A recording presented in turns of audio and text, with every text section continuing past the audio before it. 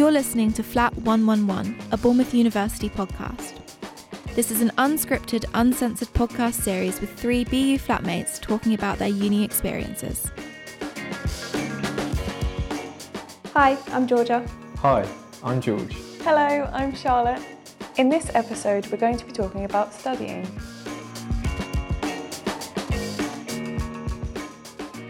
Okay, so now we're going to chat a little bit about studying. My favourite. So, how do you deal with stress?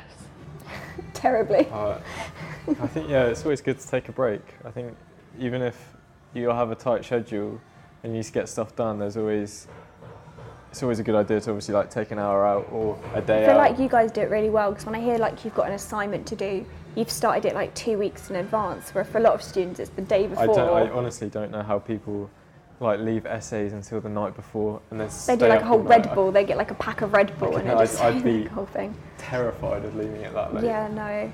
Yeah, I think kind of time management and maybe getting a calendar and putting on all of the... If you can visually see it, you're the I like to, down. on my pinboard, write the things I have to do and then a schedule of when it needs to be in, and you just tick it off as you go. It's really satisfying to tick things off as well.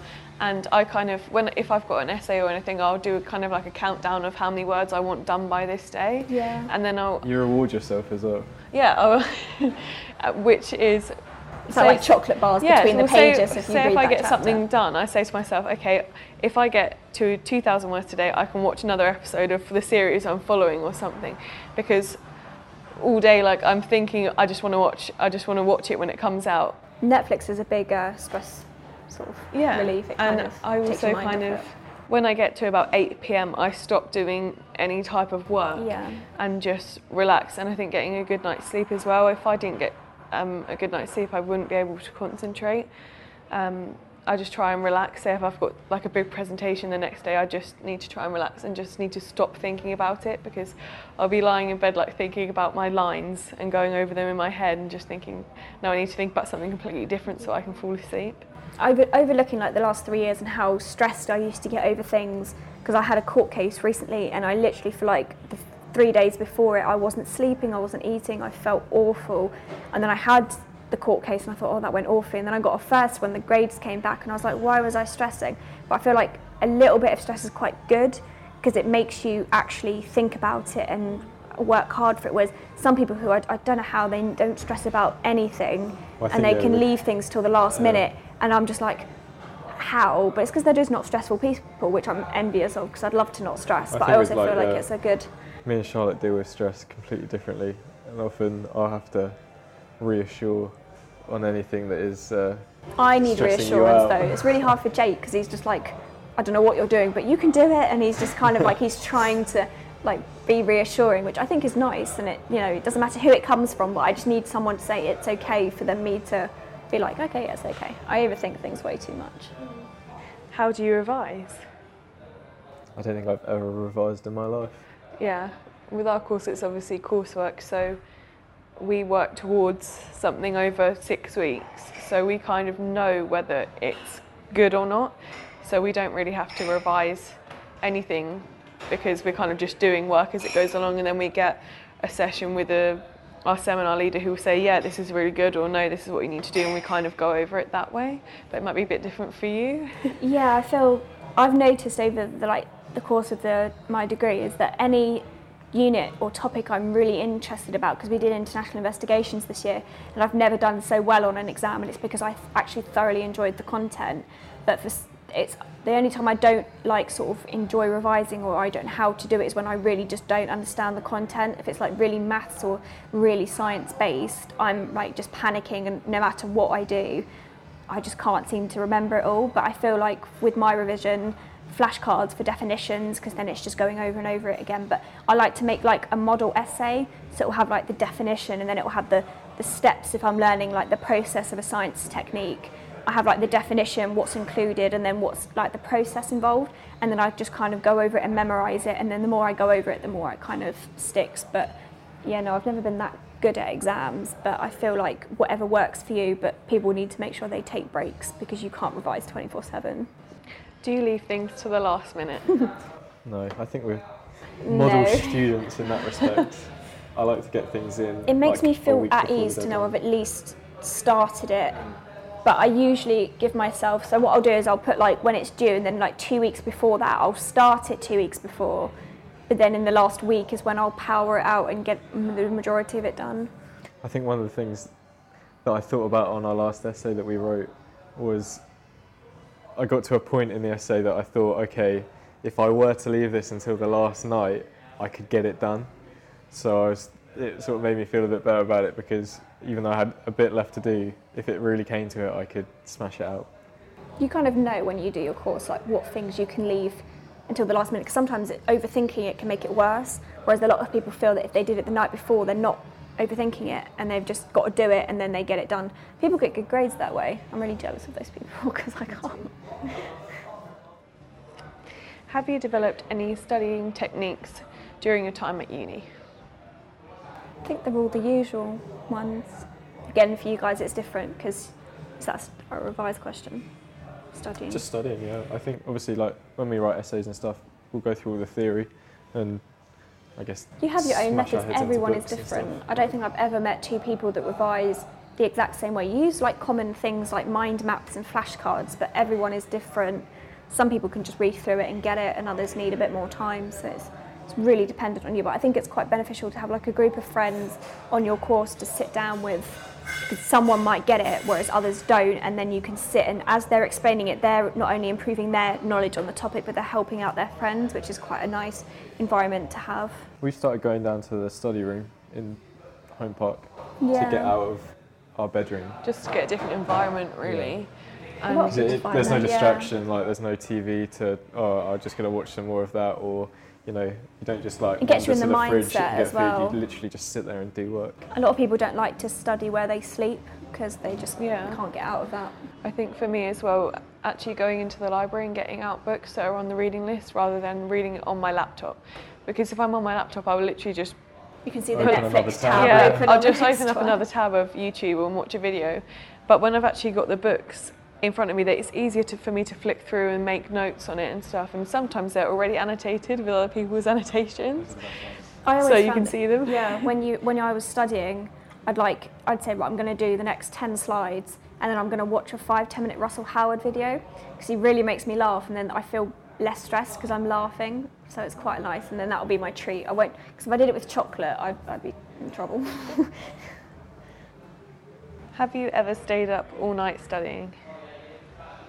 Not stayed up as recently. I've just finished my dissertation and I think I pulled an all-nighter because I just couldn't sleep. I was too busy thinking about it. So I think for like 2 nights leading up to my submission date, I was just like up all night, just like going through it and still typing. But I wouldn't say revising because I just couldn't keep my eyes open. Nothing would go in. So I think for us, we purposely say we'll eat dinner and then won't do any work after dinner because it's always nice to like wind down before you go to bed. Yeah, otherwise, as I said, I'll be just thinking about it. If you like stop revising at 10, your brain doesn't shut off until like 1 in the morning, and then you're just tired the next day. Yeah, I just need to watch something completely unrelated, like Love Island or something, just to think about something else. Or even do like anything like personal projects and stuff like that. Reading a book or something. Do you prefer exams or coursework? Ours is 100% coursework. So. It's really annoying because I tend to like do better in my assignments because I can spend more time on it than I do in my exams, and because I'm not the best at exams. I think it's just the stressful situation, but I just don't get the grade that I would like from an exam. But the assignments always make me feel better, and I feel like I actually learn better through the assignments because I can spend time on it and focusing on it, whereas exams I kind of feel like I've got to know what I need to do to pass, which I don't feel is the same. But I guess like looking back at say GCSEs or A-levels, that whole situation of going into like an exam hall and sitting down for a couple of hours, it's like I wouldn't want to be doing that now. No, it's good with coursework as well because obviously you kind of get an idea of whether you've done well or not, and also we do a lot in group work, so that has benefits. And you know that has like positives and negatives. You know exactly what you have to do as well, whereas like Georgia was saying, if there's an exam question that someone hasn't taught you or you haven't studied properly, then you're not gonna. It feels like it's very dependent on what the exam will be on. Whereas you might be like the smartest person on one topic, and then if it doesn't come up, you don't have a chance to show that you actually do understand the content. But I think like in other ways, how would they measure how much you know. They have to do it in an exam base, but maybe, you know, in a couple of years that might change and they might do it so you can pick a question that you feel you could answer and to get a better grade. I mean, working in a group is quite difficult. I've had a few really tough groups where I've been carrying, I felt like I was carrying 4 people just because they didn't do anything, especially when you don't get to choose your groups, because in the first year we were put into groups and obviously you don't know anyone, and it's kind of like the situation where you really want to get along with them and you don't want to have any conflict. And in the group I was the only one who wanted to do work, so I didn't really have anyone to say, oh, can you just help me send a message in the group chat just so they can complete everything. And that did leave me feeling really stressed and lonely, I think, because I felt like if I don't pass this, you know, I'm not going to pass first year. I think it's hard as well, because if you were in a group, you also have to rely on other people to do work well to get your grade that you want. And not everyone has the same work ethic. And then if you all get the same grade at the end, you kind of feel like, well, I felt like I did a lot more. Yeah, exactly, and that's how we feel on the majority of our assignments. The last one we just had, we kind of felt like we were a 3-man team out of about 7 people. It all worked out well in the end. Yeah, we have like peer review where we can mark people down depending on how much effort they've put in. Yeah, I don't think you're ever going to combat kind of how unfair it is. It's just demoralising though when you know that you've spent hours and hours of your time on something for it not to go exactly how you'd like, and it can be tough. Because I obviously complained about this to my parents, and they said, well, that's kind of how it is in the workplace, and people are actually getting paid this, you know, at work people are getting paid the same amount of you and just not doing the same amount of work, so it's just kind of setting you up. Obviously these things get recognised. Like, I'm sure lecturers know who is doing the work and who is not doing the work. Yeah, I think so. I think the most I've ever got in an assignment was about 87%, and it was a really, really good group of just everyone pulling their weight, and we made a really good documentary about someone who was blind and did rock climbing and things like that, and it turned out to be a really thoughtful, it was called an iDoc, so it's like an online documentary, and it was a really nice thing to have made, and I'm really proud of it because it's a good feeling. Yeah, it was obviously that wouldn't have happened if you had a bad group. No, exactly. So we had we all worked really well together, and we had different strengths. So someone was really good at coding the website. I did the project management, so the organisation of it all. But then there was other people who were really good at editing videos, which I'm not very good at. So that was kind of made it evident that we were going to get a really good grade because we all had different strengths. But obviously, it's like that in your flat as well. If you get put with really good flatmates that you all have the same interests, you can be like a really nice sort of university family, you know, and you're really tight. But then sometimes you can be dropped in the complete like other end of the spectrum where you're in absolute hell basically. It really just does depend about those around you. Yes. But it is a nice feeling when you get a good run of luck. Yeah. The best thing about Trigon, which I was really nervous about, because it's random allocation, and you'll get put in a group and you're with people you may or may not know, and then she'll be like, who wants to be the photographer, and you have the option to say, I'd like to be the photographer, I'd like to be the CSI, or I'd like to be the manager kind of thing. But the best thing about that is that you're marked individually for your role. So if, say, the CSI isn't doing the best job, if you're the photographer and doing your role to the best of your ability, you'll get a grade based on your ability in that moment. So you're not marked as a team, you're marked individually, but everyone needs to be in a team in order to complete the roles that are needed. But I've had people on my thing that can just so basically if we're at Trigon for like 6, 7, 8 hours, some people on the group can make the time go really quickly and others can make the time drag very badly. I've had people like sort of nitpicking at everything I've done, and I'm just like, please just go back to your role, I'll be fine doing this on my own. But yeah, I think that's kind of takes the relief off me, is that I know that I'm marked for my efforts in that moment as opposed to as a team. That's how I kind of wish they marked ours, to be honest, because we obviously have singular roles, so I don't know why they wouldn't. Well, yeah, we have, say if I took on the role of the production manager, our video actually got marked down a lot because they didn't like the audio and they didn't like the visuals in it, but my paperwork was kind of, and they put in their marking, overall paperwork was to a really high standard, and I was thinking, well, that was what my job was, but obviously we got a mark on the whole thing, so I guess that could be a way that they could actually improve it, just to mark you on your individual role. It just takes the relief off, because if you know someone's doing something completely wrong, you just don't care as long as what you're focusing on, because it's I feel bad for the lecturers. They literally have to sit in the sun and just watch us all day, and they just mark you down for what you've done wrong and things like that. So it's not as bad, I don't think, but it is a bit unfair. Do you think there is enough wellbeing support? Oh, definitely. I think Bournemouth's probably one of the best. I think maybe I've heard more about it because we're in Res Life, because I think in first year I wouldn't have known what to do if I was struggling or things like that, but I think it's just because I maybe didn't look for it, but I didn't necessarily need it at the time. But I feel like because we're with Res Life, we know more about the wellbeing side of things now, because that's what comes up in our job training, and it's our job to refer students to the wellbeing side of things. Yeah, there's always someone there for support, which I didn't know last year. So there's always a welfare coordinator per halls, and they also do welfare events, which we did go to last year, which was the therapy dogs that came in. They were really good. They're very vocal about it, which is nice, and they try their best to sort of get it out there, but it's really hard for them, especially for the quieter students that maybe don't want to come out and admit certain things. You know, it's really hard for the welfare team to kind of seek them out to help them, which is the only downside to the welfare thing, is that they can't see everyone and they can't, you know, notice everything, but they do an amazing job with a lot of students. Who do you talk to when you're worried?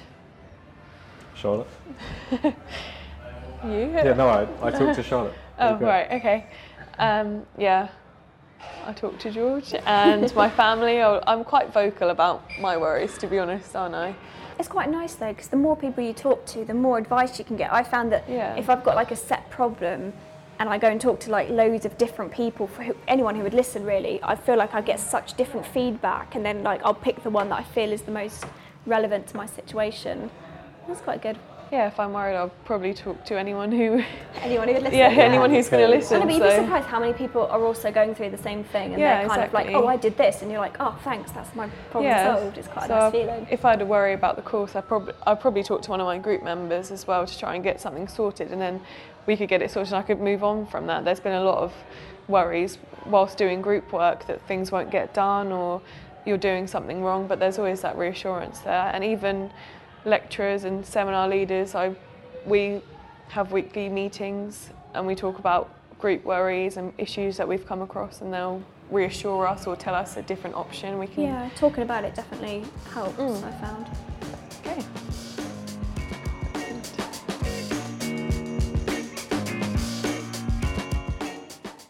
You've been listening to Flat 111. See you in the next episode.